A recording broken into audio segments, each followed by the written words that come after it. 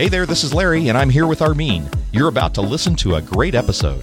But before you do, we want to let you know that we're now podcasting over at the Bold Idea Podcast. That's right, and we're not adding any new episodes to Reinventure Me, but we think you're really going to like what we're doing on the Bold Idea Podcast. We're interviewing some great guests and packing ideas and inspiration to help you put your faith to work to bring your idea to life. So when you're done with this episode, go check it out at boldideapodcast.com. Episode 106 of the Reinventure Me podcast.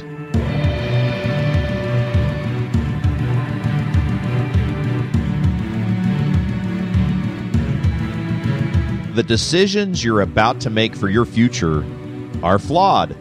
But relax. We're about to tell you why and what you can do about it in this episode of Reinventure Me. Find your next great beginning. Welcome to the Reinventure Me podcast with your hosts, Larry Gates and Armin Asadi. Hey there. Welcome to episode 106 of the Reinventure Me podcast. I'm your co-host, Larry Gates. Along with Armin Asadi. Armin? How you doing, Larry? I'm well. Yeah. Better than you, I think. You have had quite a week. Yes. I'm in zombie mode. You are in zombie mode. Do you want to tell the audience why you're in zombie mode? Yeah, so there was a college kid who turned 20 years old 2 days prior. So this was yesterday. Yeah. Yeah, yesterday. Just yesterday. So 3 days ago, this kid turns 20. His mom and dad bought him a brand new Jaguar. Ooh. And then yesterday, he decides to run a red light going probably twice the speed limit and T-boned me into oblivion. And now I feel like an old, decrepit 90-year-old man with osteoarthritis. Oh. I can't sleep, can't do much. I keep shifting in my seat, trying to get comfortable. So I'm in zombie today. Welcome to the geriatric set. I'm so nervous about what might come out of my mouth. Well, you're looking good, and I know that there was one episode when we were recording here in the studio where Armin actually fell asleep on the microphone. It was so bad. Don't tell people that. But that was just after you had a new baby, so it's understandable. But we might have to prod Armin here today for this show. But listen, this is the podcast for what's next in life, and I think it goes without saying, Armin, we're all praying for your quick recovery and all your bumps and bruises here. But in this episode, we want to help you explore new ways to reinvent your life, your podcasting opportunities, and ventures you were made to pursue. We are going to talk about some of the faulty decisions that we can make, really the blind spots that can derail us. And you're going to find the episode notes at reinventure.me/106. But let's kick it off, Armin. If you got it in you, let's give some inspiration here. Fake it till you make it, Armin. Is that right? Exactly. All right, so this is by our favorite author of quotes of all time. His name is been coined Anani. By Larry Gates. So this is by an unknown author. So he said, or she said, good decisions come from experience, and experience comes from bad decisions. Yes, exactly. Right? And somebody might know who to attribute that to. We can either put Einstein or Mark Twain or Anani. Sure. Or Theodore Roosevelt. Yeah, You'll get thrown in there. Or Confucius, or how far back you want to take it, right? But I think all of us can relate to that quote because we've had bad experiences that have come from bad decisions, and of course that gives us learning to create good decisions. So guess what we're going to talk about today, Armin? Impossibility of making decisions. Decisions. We're going to talk about some decisions. We're specifically going to talk about some of the blind spots. And in fact, if you don't think you have a blind spot, then in fact you are demonstrating that you do have one. Exactly. Thank you for proving our point. The irony of it, right? But we're going to really talk about biases. This is a fascinating area for me because there's literally hundreds of biases that we have. And is there hundreds? Hundreds. Oh, I didn't know that. Yeah, literally. We're only going to be scratching the surface because we're going to do 97 of them in this episode. We're going to talk about five critical biases that we might run into that can affect how we view the future and how we take advantage of the opportunities that are in front of us. But we got to talk about what biases are first. Well, first of all, I want to know when you're picking these, because we had the list of 20 that are like the main common ones. Yeah. What drew you to these five? Maybe because they're ones that I've personally tripped over myself, and I think they're at least... I see where you're going with this. You're exposing a bias, right? I think I have a bias about how I viewed which ones are most common. So let's see if you can uncover what it is. But that's very well played here. I see what you're saying. Yeah. Well, listen, we got to talk about what biases are. And I love what Gregory Burns, a neuropsychologist, said. He says that our brain is a lazy piece of meat. Yep. And it doesn't want to do any more work than it has to. And in order to figure out the world, it takes a lot of shortcuts. Right. And so really, it's how we can survive all of the information that's coming at us, sensory information, cognitive information, all kinds of things that come at us. And we form what the scientists call a heuristic, which is really another way of saying a bias, but it's a routine.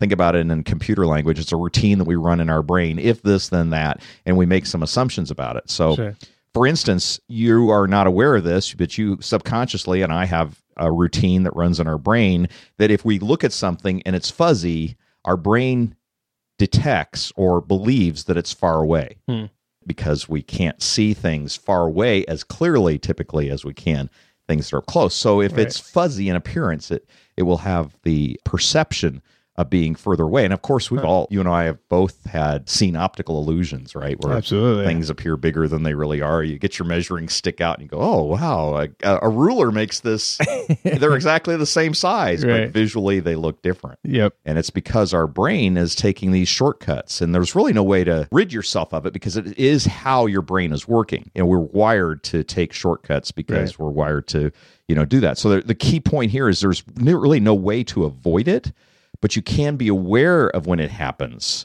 so that you can decide how you want to base a decision around it. And so that's what we're going to talk about. Like training your brain like you would train a dog. Yeah, well, it's learning when you can trust your brain and when you should validate it. Okay, good point. Good point. I like that. We've talked a lot in the past episodes, Armin, about thinking fast and thinking slow, and that you want to think about things in accordance to the importance of the decision. If it's a matter of whether you should tie your shoes so you don't trip over your laces, that could be a pretty fast decision. You don't need to spend a lot of time deliberating that, right? But if you're going to decide whether you're going to quit your job and start a new business, that should be a little bit of a slower decision that you make. And the challenge that we come to is when we make these important decisions that should be done slowly, do we even make them with the right kind of lens that we see it? Because our lenses are always defective in some way. And with these biases. Right. And why this is all important is because our future, the ventures and the things that we're going to decide about for ourselves, whether you go get a new job or whether you go start something new or you invest time in this or you decide this is how I want to spend my effort or I might want to move somewhere, or whatever that decision is that you might be thinking about, you need to think about how you're influencing yourself in making that decision. Right on. So for me, the process that we went through to try to select them, I only had 2 that were the same as you, and 3 of them were very different. And I looked at it at a very surface level at first, and then I started processing these blind spots. Yeah, and I started processing why I lean towards these ones versus another one. I think that a lot of the reasons why I lean one way or another has a lot to do with anything that's happened in the past. Correct. And it's typically like trauma-based, wound, hurt, something like... Correct. Yep. And you're already identifying one of the biases that we're going to talk about, which is the recency bias or the availability bias, because you can remember it. Right. So one of those two, we're going to talk about that in a little bit. And, to be honest, I know I applied a bias in even selecting it. And so it's interesting that you'd ask that question. That was kind of a funny setup. I was curious what that bias was. That's why I was kind of asking. Yeah. And what Armin and I are referring to is we're referring to a list of 20 biases that we saw in a business review infographic. And we're going to make that available in the show notes so you can go right to it yourself. And it's a pretty cool infographic. And it basically takes 20 cognitive biases and it lays out what they are. It doesn't give you a lot of background to it, only to draw your attention to the kind of biases, and you can figure out what that is as we go. So in all of this, we need to learn when to trust our thinking and know that our brain can actually trick us. And we need to recognize this in ourselves, but also we need to recognize it in those who might advise us, because that is going to play a role in how we even form our opinions. So let's talk about some of these biases. Okay. So the first one that you picked, I agreed with this one. Yeah. And this was the confirmation bias. Confirmation bias. All right. So go ahead. I want to tag along with you on this, why I picked this as one of mine as well. Yeah, please do. So confirmation bias just simply is the tendency to listen to information that confirms our preconceptions. So you have some preconceptions of things and you're looking for data to reinforce it. Mm-hmm. And I think we've talked about this in one of our episodes about toxic people, or I know we talked about it in one of the relationship episodes where we're looking for confirming evidence to support the way we view them. Right. So if we see somebody or think of somebody as lazy, then we only look for ways in which they might demonstrate to us that they're lazy. We never see their industry. We only see their times when they relax, and we draw the conclusion. See, that proves that they're lazy. And the challenge, of course, we have with confirmation bias is that people in our own circle that we hang around with a lot tend to share the same preconceptions. So they, in fact, help reinforce that bias within us, because we all then, in some ways, it's not like gossiping, but it's like fact reporting the same bias. And what that does is it just keeps layering on that preconception. Yep. And the funny thing is that that's why it's my go-to when it comes to business. I only talk to business people because I assume that no one else would be able to speak anything to me about business that's relevant, because you don't do business. Yes. And terrible decision-making process. Yeah. Because that's the type of bias that allows me to dismiss my wife. Right. Right. Exactly. Don't do that. Yep. Terrible. You will pay for it. Yeah.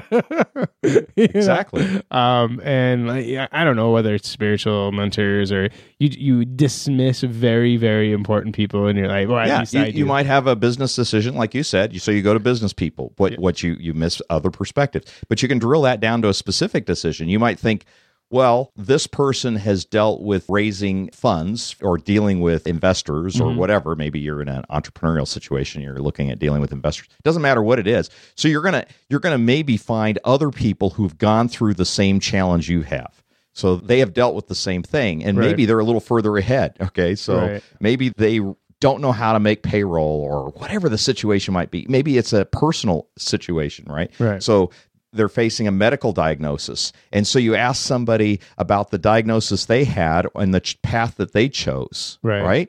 And you're getting their advice, which seems sensible, right? Right. Except that the person you're getting advice from is going to give you information that reinforces the decision that they made, which isn't necessarily the decision you need to make. Right. And so when you selectively ask input from people who are facing the same situation, it's reinforcing that preconception and reinforcing, in fact, the confirmation bias. You're just looking for the same thing. Right. And it's always a bad process when you're assuming you're right and all you're looking for is a person to confirm that you have come to the right conclusion.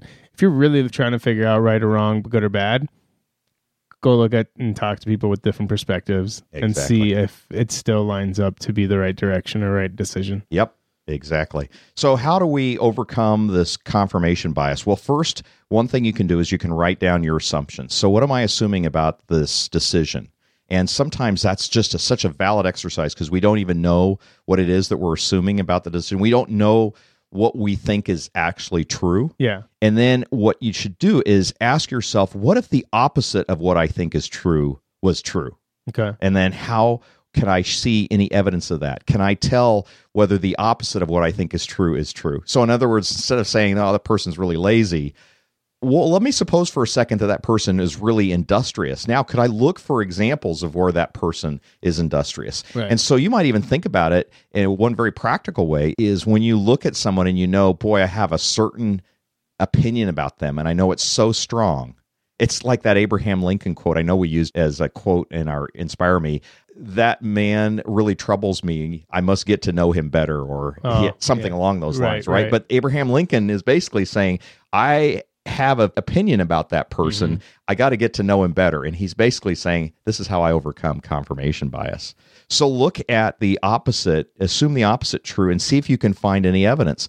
And one place I read, I love this question, they suggested assessing your motivation and trying to determine if we're trying to gather information to make a smart decision or to confirm what you want to do anyway. And I remember a time when I was at Cray, we had the Boston Consulting Group come in to look at doing some organizational assessments and to make some recommendations, right? Sure. And in the first meeting I had with the Boston Consulting Group consultant, right? Yeah. She was asking me all these questions that I could tell were from a confirmation bias, because I basically at some point said, look, tell me what it is you're trying to confirm, and I will tell you whether I believe it's confirmed. Well, I'm not trying to confirm anything. I'm just asking questions, was her response. Except every question I'm asking was a leading question. Every question was a leading question, pointing to a specific, looking for data to confirm a hypothesis. Sure. And when I called her out on it and to say, well, tell me what your hypothesis is, and we could just talk about it directly, she hid behind that, So it's kind of like, that's not going to work. So the key is try to find as many sides as possible. And you might even need to get somebody to come in and play devil's advocate. I mean, people love to play that game, I think, journalists be, let's play devil's advocate. Let me be the devil's advocate here.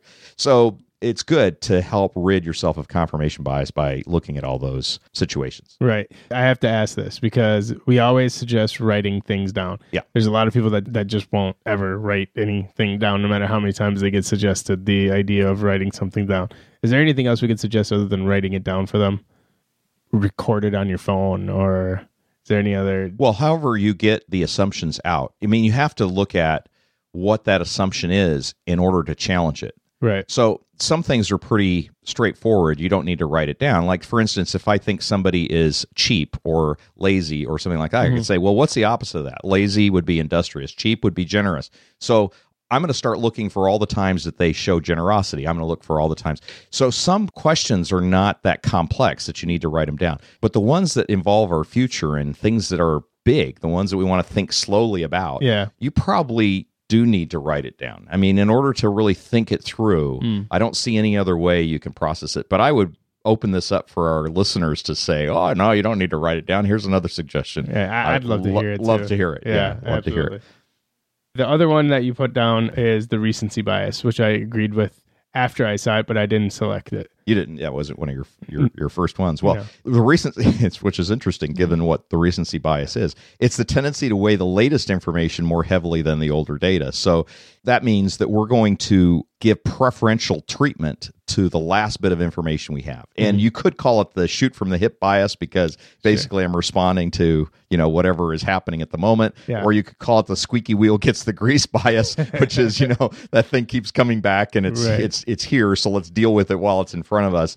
There's a great ad, Armin, that we talked about. I showed you, which is the Adobe Marketplace rocket launch ad. And the launch director is in the middle of a countdown, and one of the mission control people says, hey, the data suggests that the logo should be bigger on the rocket ship. So they stop the launch, they make a bigger logo, they start the launch again. Hey, it's missing a hashtag. They think it has to have a hashtag. So they change that. They don't like the color, they change that. And then finally the last one is Mars isn't trending anymore. It's Pluto. So now they're sending the rocket ship to Pluto. We're gonna put that ad in the show notes, but it's a terrific example of recency bias. We're basically making the decision based on the recency of information that's out there, and it affects the way we do what we have. Now, how do you overcome that? In a business world, for instance, you might see it, not in an ad, but you might see it when you assume that your offering that you might make to the market will remain as it is. Or maybe if you're considering a career, maybe you're thinking about going into programming because it's such a hot field right now,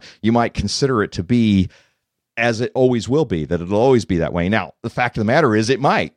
But just because something is hot right now doesn't mean it's going to stay hot. Right. And that's the recency bias that you need to look at. So how do you overcome that? The old advice, just to sleep on it, is a big help, because it helps you start to see, do you change your opinion about something over time? Yeah. And as you get more and more information, and are you always clinging to the most recent? Ask yourself, when you get new information, is there some reason that should invalidate the old assumptions that you had? What is the reason for that? Right. And this is just one of those questions you have to keep kind of checking yourself with to see if you have that recency bias. I know that with the recency bias, one of the biggest issues is, in my world where you're dealing with software, how often it's one of the most predominant biases I ever see in my industry, because it's just, that's all you do. You see trending data, you make a decision based on that, right? You pivot based on that. You develop something new based on that. You update software based on that. But it's crazy how often that hurts us because there's so many things that are just fads. Yes. That are here 1 second, gone the next second, but you developed it and it's worthless. Yeah, and there's good reason from a business perspective to be first in the market. The challenge is that just because something is recent doesn't mean it's a wave that's going to last, that you can ride long enough. Right. And that is the challenge, and especially in a fast-changing marketplace like the technology industry, where the recency bias really does come into play quite a bit, I agree. Yeah, and it's painful. You feel stupid, but you keep doing it. It's weird because you're always trying to be the pioneer, right? You want to be one step ahead, but you keep putting yourself 2 steps behind every time you make a mistake like that. Yep. But anyway, so the next one, this one I definitely did agree with. So this is the other one that I agreed with you on, was the anchoring bias. Anchoring bias, right. So yeah, I want to hear your side. Well, it's related to recency. Now, recency is that you're taking action based on the most recent information. The anchoring bias means that you tend to anchor yourself or your ideas or your bias to the first piece of data you got rather than the most recent. Right. So you and I had this experience just the other day, right? So you want to set this up? All right. So I'm about to launch this blog, and I'm not even a blogger, but I kind of want to go on this journey to make my way towards my book, right? So I'm like, all right, I need to talk to Larry because he blogs and he does it really well. It's super catchy stuff that makes you want to read it, and I don't know any of this. So, all right, so me and my co-author, we're going to go sit down with Larry, and then we sit down with Larry, and he does this thing where he asks us, all right, how many words does your current blog have? And I don't remember. I think it was like 1,200 or 1,300 words that it currently has. And then he opens up his latest blog, and then he kind of scrolls through it on his iPad, and he goes from the top to the bottom, and he says, well, how many words do you think are on this blog? And I looked at, based on length alone, I said, for sure, like 1,100. Right. And then that was kind of the whole scenario where he kind of trapped me based on my anchored bias. Yeah. So what I told him was there's only 506 words in this particular post. So here's what happened. Armin, like any of us, decided that the answer needs to be pretty close to the previous information that he just had. So he had anchored himself. Right. Because you had said 1,300 words, right? Yeah. So when I said, how much do you think this is? You were looking as something relative to the 1,300 words. Right. You knew it was probably a little bit less, so you said 1,100. But you were far off, by twice as much. Twice as much, right? And they found this to be true, almost overall true, that if someone presents information to you, the person who presents the information generally has an advantage there. And they found this in negotiation. So the first party to represent an offer then anchors that offer in the mind of the other party, and they're trying to figure out how to counter from that first position rather than saying, wait a minute, we shouldn't really even consider what that first offer is. We should think about what we're doing. Right. But how often do you in negotiations, somebody says, well, you got buy something on Craigslist or something, somebody wants $500 for it, and you go, well, will you take $450? As opposed to saying, well, wait a minute, it only compares out at 200 someplace else, so you don't ever come back to say, I'll give you 200, right. So that's the anchoring bias in effect.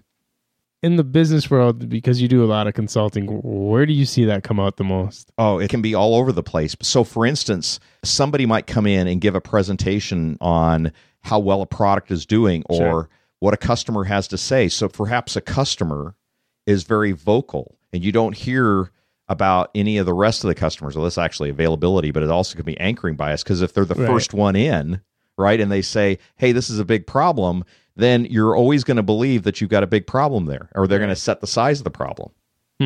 So it's one of those things where you are vulnerable to the first piece of information that you get, and because you're looking now for support for that first piece of information as well. Yeah, and it's funny because that's basically what my partners and I do. We identify a problem, dive deep as if no other problems exist, and we consider that the biggest deal when it could be completely irrelevant to what we're trying to accomplish. So when I read that, I was just in pain a little bit because we just did that 2 weeks ago. Do you know how anchoring happens quite a bit? And I've talked about this because I see it a lot in the millennial group. Yeah, totally. Anchoring happens when, instead of thinking through what you might say about something or do about something, you Google it first. Yes. You've just anchored yourself to the information that you have. Now you're making modifications off of what somebody has supplied you through Google rather than you're coming up with it on your own. Yeah. So, just a Google search before you've thought about it yourself can have an anchoring effect on how you move through the problem. So let me, funny story to validate that. The meeting I'm talking about 2 weeks ago, it was basically sparked by a LinkedIn blog. We read it. I agreed with it. We shared it, and then it sparked into a whole meeting, and it was all wrapped around. It was pointless. It's completely pointless, but it sparked because of some guy's blog. So, yeah, I completely validate what you're saying. Well, to overcome the anchoring bias, then you have to start looking at the problem from different perspectives and assume that the position, just for the sake of argument, if nothing else, or for the sake of analysis, assume that the position you're holding is false. So challenge the assumption. And don't necessarily hold fast to the first line of thought you had about it, because that's what anchoring is. Anchoring is saying, I've received the first information, I'm going to hold fast to it. It's really the opposite of having an open mind about it. So when you're seeking advice as well, here's a key. When you're seeking advice from someone, say as little as possible about how you view it. Because otherwise, what you do is you anchor them. Right. And then what you get is an echo chamber, because they're just going to repeat back to you what you've already thought. And that's really hard, especially if you're passionate about how you feel about something, is to just try not to bias their opinion by presenting your own. And that's, of course, a difficult thing to do. Which is funny, because then you're basically creating a confirmation bias, which is the first one we brought up. And a lot of these all play together, right? Yep. Yeah. All right. So availability bias. I think this is even more true for my generation than the anchoring one is. Oh, that could be. I don't know. Because we consider ourselves to be the most informed generation. But more often than not, our information is basically bogus, but we've just accepted it as fact. It's a lot about how well networked information is now. Right. That the same piece of information can create all kinds of variants, and then you think, well, because there are so many variants out there, that it must be true. So here's what the availability bias is. It's the tendency to overestimate the importance of information simply because it's readily available. Right. And certainly with social media and all the shares and all the rest, you start seeing stuff so frequently that it must be true. Mm-hmm. And we think about air travel perhaps is unsafe when we start seeing planes falling out of the sky all over, and the fact of the matter is, statistically speaking, the evidence isn't there to support it. Or a rash of news reports about terrorist attacks, right? Researchers have shown that you're going to assign a higher probability to traffic accidents if you passed one on the way to work, and clearly because you just had one, right? Oh, no. Your answer to that question about the probability of traffic accidents is probably higher post-accident than it was just a day before, in terms of your likelihood to get in an accident, right?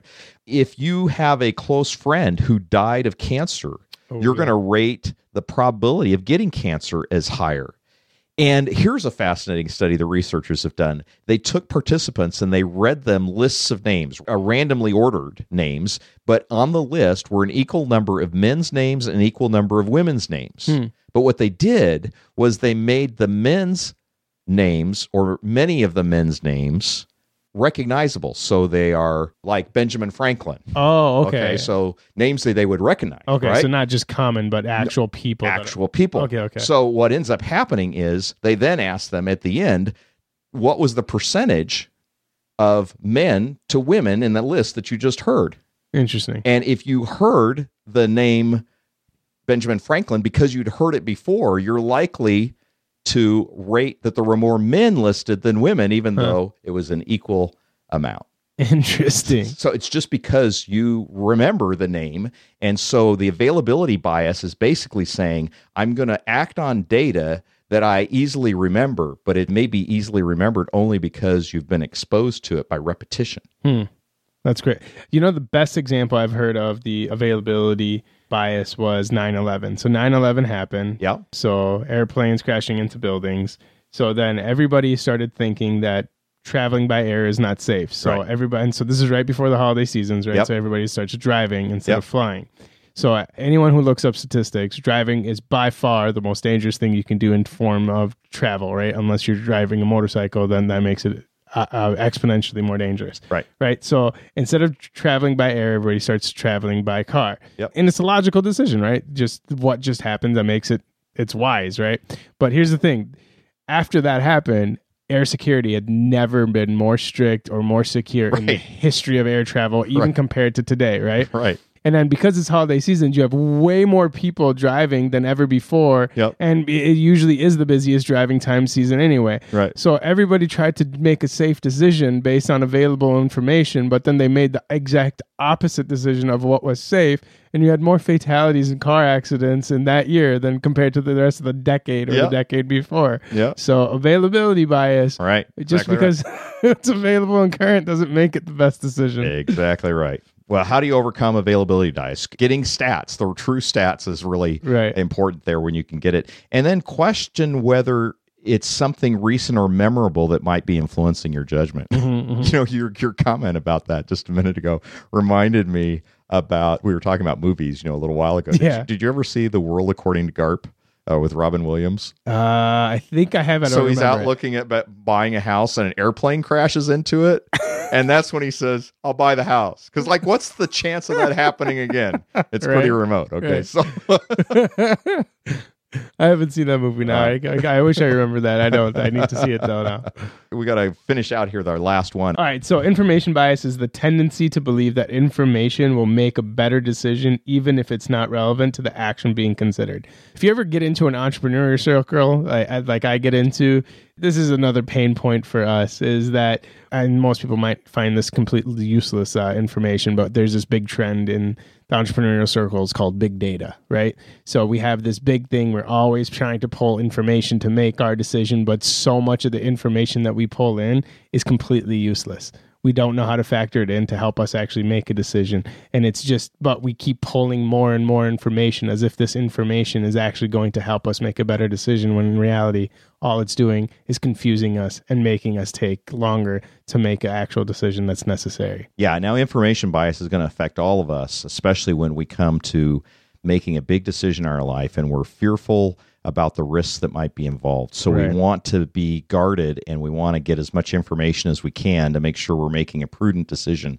And making a prudent decision is good, but here's where information bias comes in to play, and that is when you're gathering information that makes no difference to the outcome. You're just doing it with a subjective belief, and you may be unconscious about this, that more information is better than no information. And it kind of leads to this analysis paralysis. You won't make decisions because you're just drowning in information. Well, you start going into like these what if scenarios, you know, these unrealistic things, but you think, well, if I process it, it's more information and I'm looking at it from every angle. Right. You're just creating angles that don't even need to be there. Yeah, exactly. I had a client one time that asked me to do some research for them, and they were prepared to spend a lot of money on this research. Right. And I knew the decision they were trying to make about their business and where they were trying to take their service offerings. And I knew what they were asking me, but what I couldn't connect, Armin, was how the research that I was about, they were going to engage me to do, how that would have made a difference for them in the decision they had to make. I mean, it didn't make any sense. And so I asked them that question. I just said, simply, let's just suppose that this research is back and it gives you either this or this kind of information. How will that affect the decision you're going to make? Right. And they stared at me blankly. I mean, I think they realized, oh, wow. You know, for the first time, it was like, and I said to them, look, you don't need more data. You need to make a decision. Because they had plenty of data for the decision. They were literally going to just pay a stupid amount of money just for research. A stupid amount of money for research that they had no clear idea what they would do once they had the information. It was just going to be there. And that's information bias. That's information bias. Well, we are out of time on this episode. We sure hope that maybe you took some things away from these various biases that might even be informing the way in which you're thinking about your next decision. There's no way for Armin and I to know what that might be, but maybe there's something in each of these areas. Now, we're going to leave in the show notes at reinventure.me/106, we're going to leave a link to this particular infographic that we were referring to that has at least the 20 cognitive biases that you can look at. You might find that to be helpful for you as you're thinking through the decisions that you have. But our challenge me for this episode is really to think about how those 5 blind spots that Armin and I were talking about, how they might be affecting a decision that you're contemplating. That's right. And if none of them align, just check out the infographic that we have in our show notes. But that's all the time that we have today. So check us out, reinventure.me/iTunes, or leave a question or comment on our show notes at reinventure.me/106 for this episode, or our favorite, call us at 612-314-5447, and make sure to subscribe to our email at reinventure.me. That's it for now. This is Armin Asadi. And Larry Gates saying, bidding you adieu.